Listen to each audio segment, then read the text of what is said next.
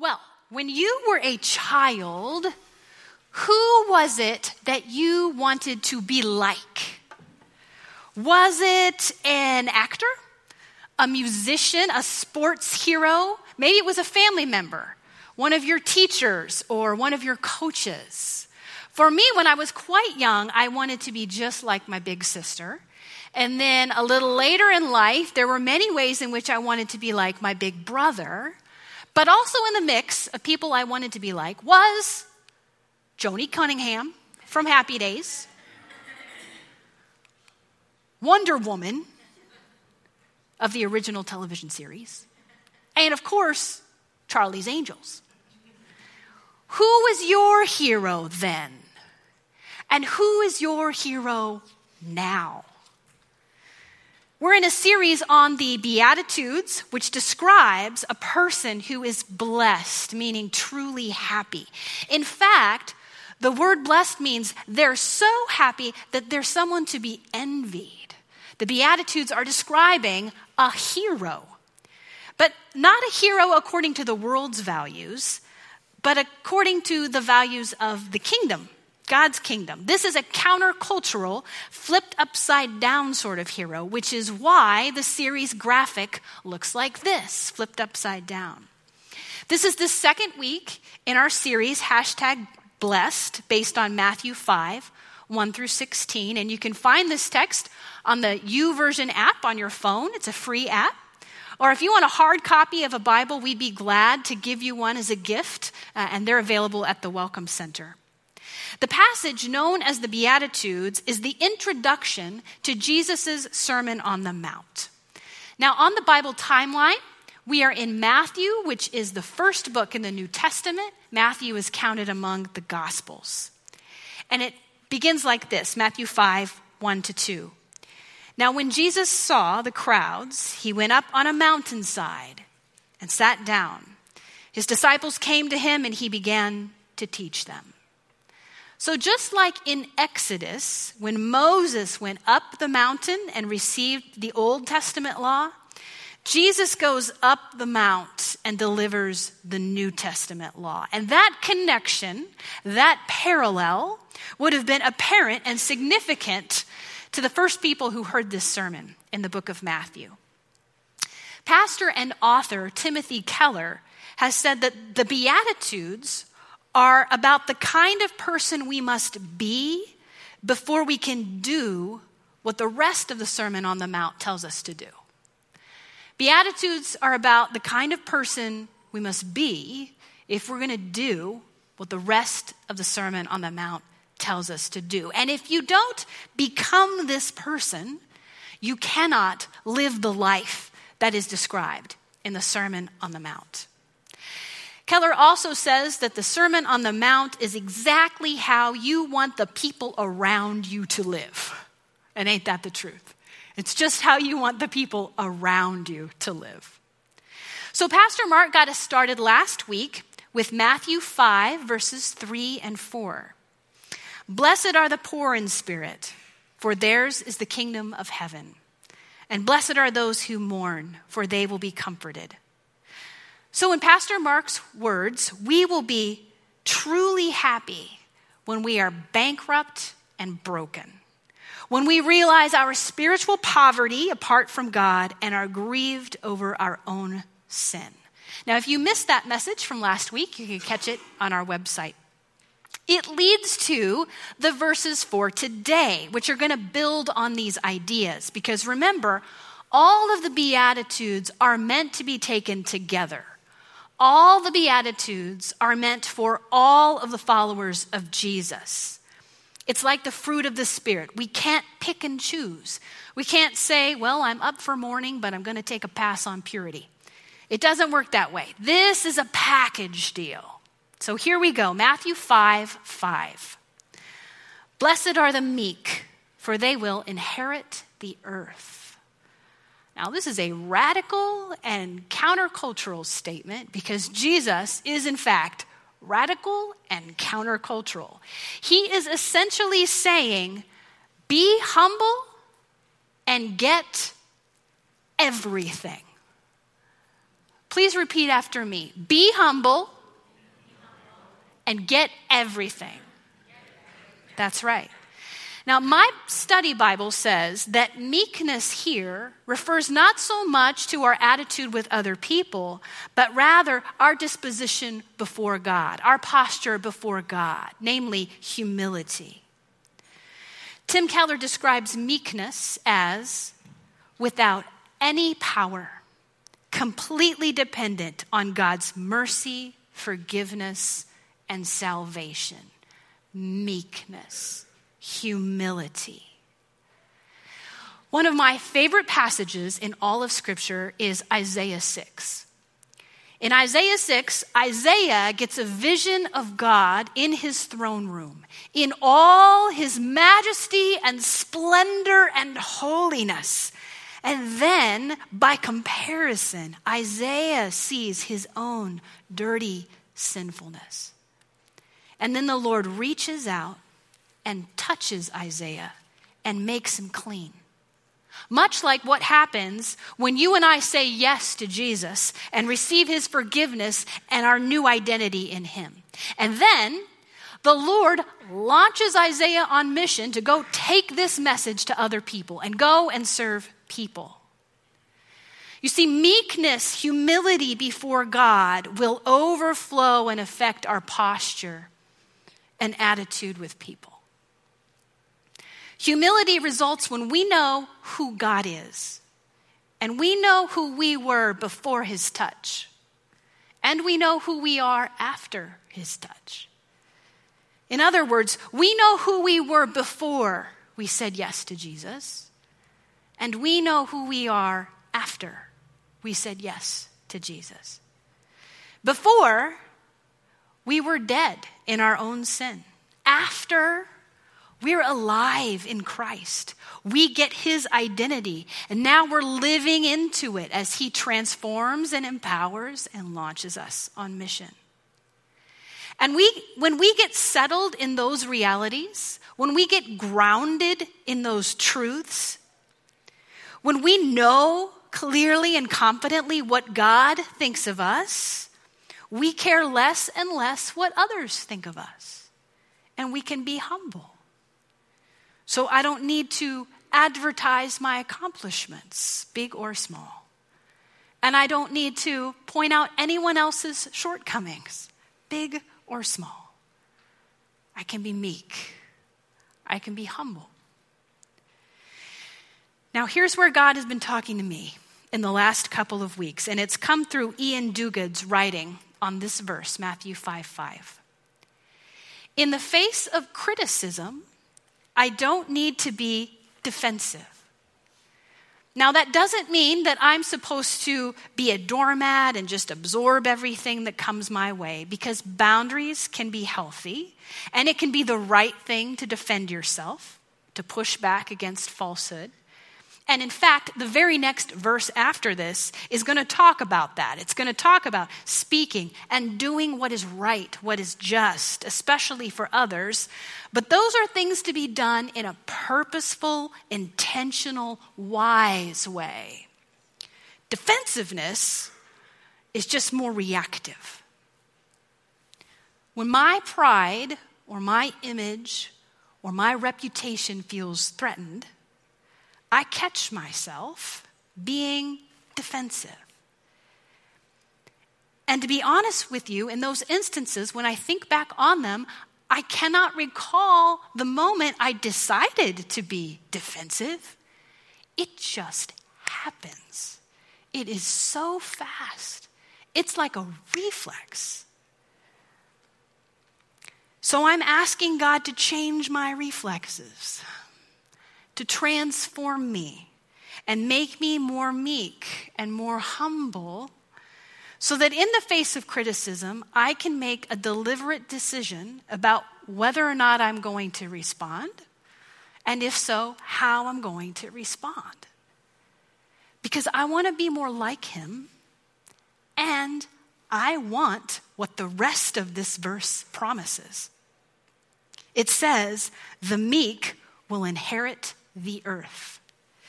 Now this verse, Matthew 5:5, echoes a verse from the Old Testament, Psalm 37:11, which says, "But the meek will inherit the land and enjoy peace and prosperity."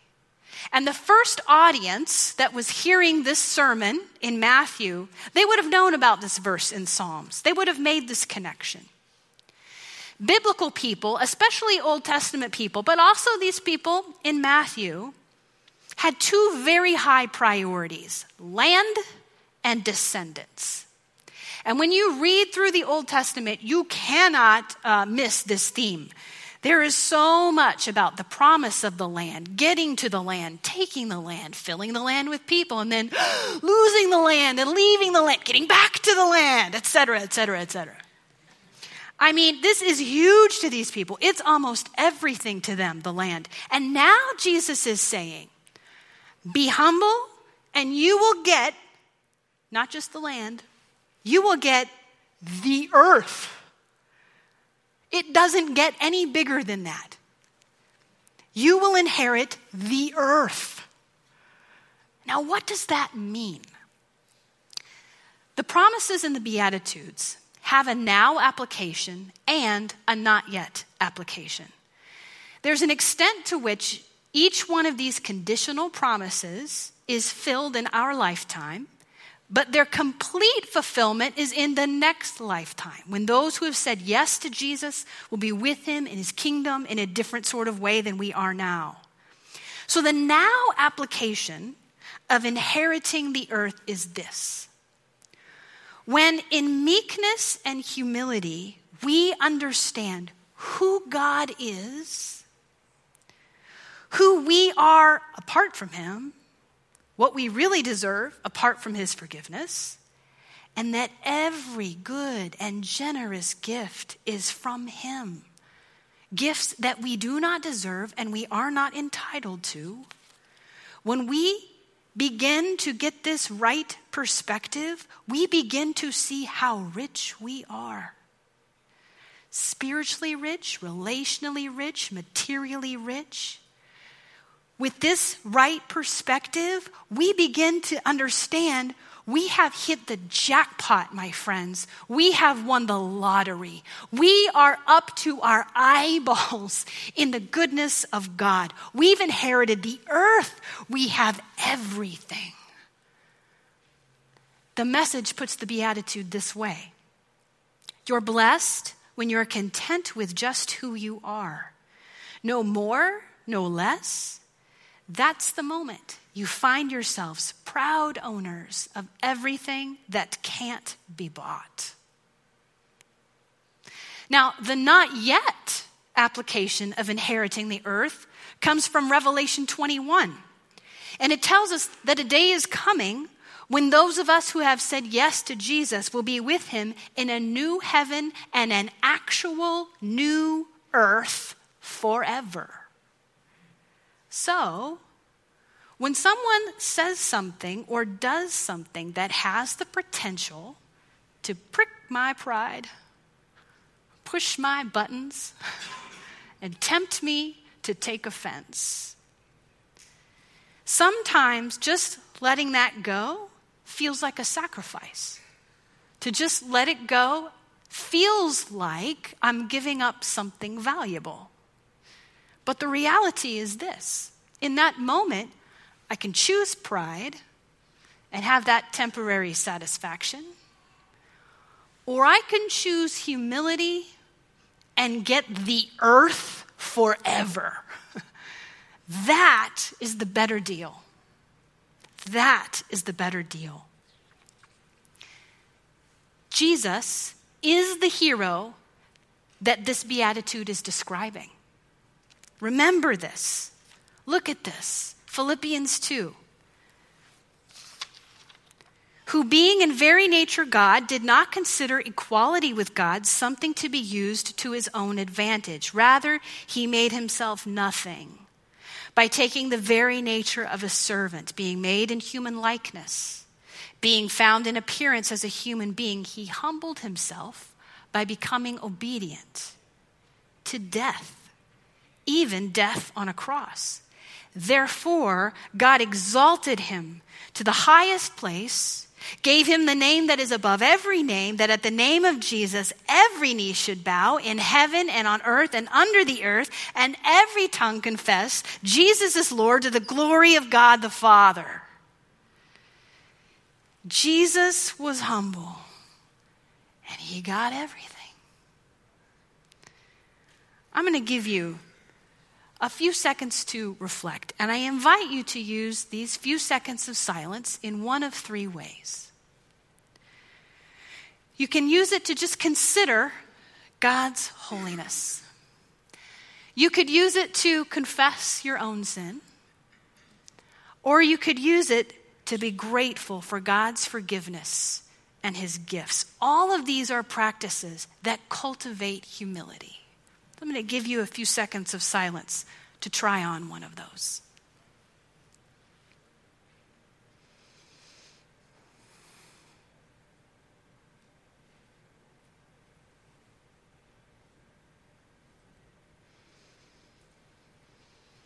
Amen. Matthew 5:6. Blessed are those who hunger and thirst for righteousness, for they will be filled. Now, this beatitude is a little bit of a counterpoint to the last one. The last one, about meekness, is about what we need to lay down and let go of. And this one is about what we need to take up and go after. And it essentially means this: crave right relationships and get full. So please repeat after me. Crave right relationships. Crave. And get full. That's right. This idea of hunger or thirst or crave, it's not just a passing thought or a wish. It's a driving force that moves us to action. From time to time, I crave German chocolate cake with coconut frosting. And when I get this craving, I get in my car, I drive to Safeway, I go to the bakery case, I pick up the cake, I pay for the cake. I drive home, I make a pot of coffee to honor the dessert to coffee ratio. And I sit down and I eat that cake. The point is, once I have the craving, I am actively going after it. You get it? I'm actively going after it. So to hunger, to thirst, to crave righteousness means to actively go after it, over obstacles, despite the cost. What is righteousness? Now, we can be tempted to think about righteousness as personal, private piety only. I can have my daily righteousness checklist. It involves a certain number of minutes. I'm going to pray and read the Bible. Maybe there's some things there I'm going to avoid doing. Got through another day without doing that. But for biblical people, for people in Bible times, righteousness was about right relationship. Righteousness meant right relationship with God, with other people, with stuff. And it even went beyond my relationships to other people's relationships with God, with people, and with stuff. And that is the crux of justice. So this hunger and thirst for righteousness is a deep longing for what's right according to God for me, and what's right according to God for other people, especially the oppressed. It's a deep longing that stirs us to action. And the rest of the Sermon on the Mount gives us examples of what those actions are like. So Jesus says in the Sermon on the Mount about our relationship with God, are you doing something that's causing you to be out of sync with God? Stop. Cut it off, even if it's your right hand. Jesus says about our relationship with others, is there a fracture in one of your relationships that you haven't attempted to mend? Stop. Leave the worship gathering. Go do your best to get that mended, and then come back. Jesus says about our relationship with stuff, are you amassing wealth and possessions and feeling smug about it? Stop. build up a supply of what's important to God. Jesus says about justice, when you give to the needy, not if you give when you give to the needy, don't do it to impress others. Do it for the right reasons. This is what it looks like to hunger and thirst for righteousness, to crave right relationships. That's the condition. And then the promise is you will be filled. Again, what does that mean? Again, there's a now application and a not yet application. I believe the now application is the experience we have when we know by God's enablement we have done the right thing for our relationship with God or our relationship with others, or we have practiced justice for the oppressed. Do you know that feeling in your gut? R.C. Sproul defines blessed this way, but I think it could also apply to filled. When the deepest chamber of the soul is overfilled with satisfaction that knows no bounds. When the deepest chamber of the soul is overfilled with satisfaction that knows no bounds. When I know I need to have a hard conversation with someone because it's the right thing to do. Afterwards, no matter how it went, one of the things that I feel is this filled feeling. Something in my gut is saying, by God's enablement, you did the right thing by moving towards this person. Let me tell you, that is a really good way to go to sleep at night.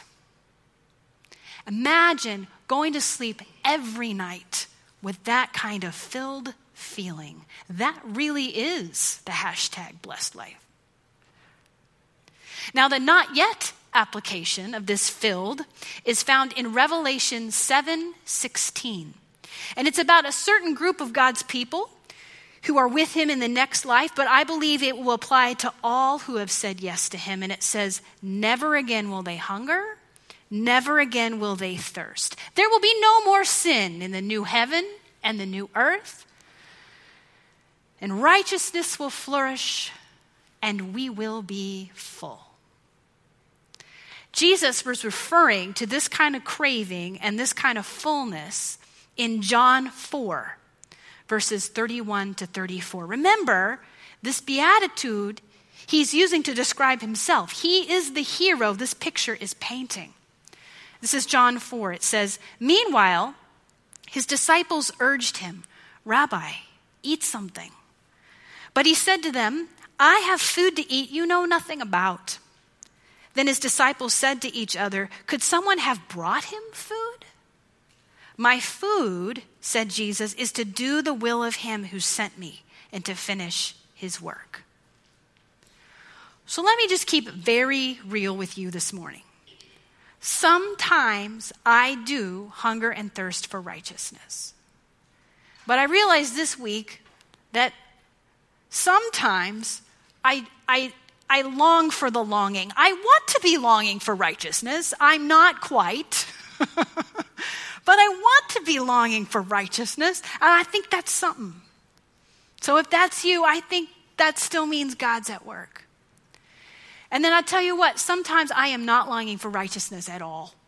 Sometimes I would rather be sitting on my couch than getting up and making something more right for me or for anybody else. And that's why I need Jesus to change my cravings. I need him at work in me, resurrecting me into his likeness. Because all of these Beatitudes are a picture of him. They're all about his likeness. He became bankrupt so we could be rich. He was broken so we could be made joyfully whole. He gave up everything so we could have it all. And he put his righteousness on us so that we could be complete and full. And if we've said yes to him, his Spirit is now in us, at work in us, resurrecting us to live into the reality of this likeness and this blessed life. Let's pray together. Jesus, you are wonderful. You are worthy. You are the hero of all heroes. You are my hero, and I honor you.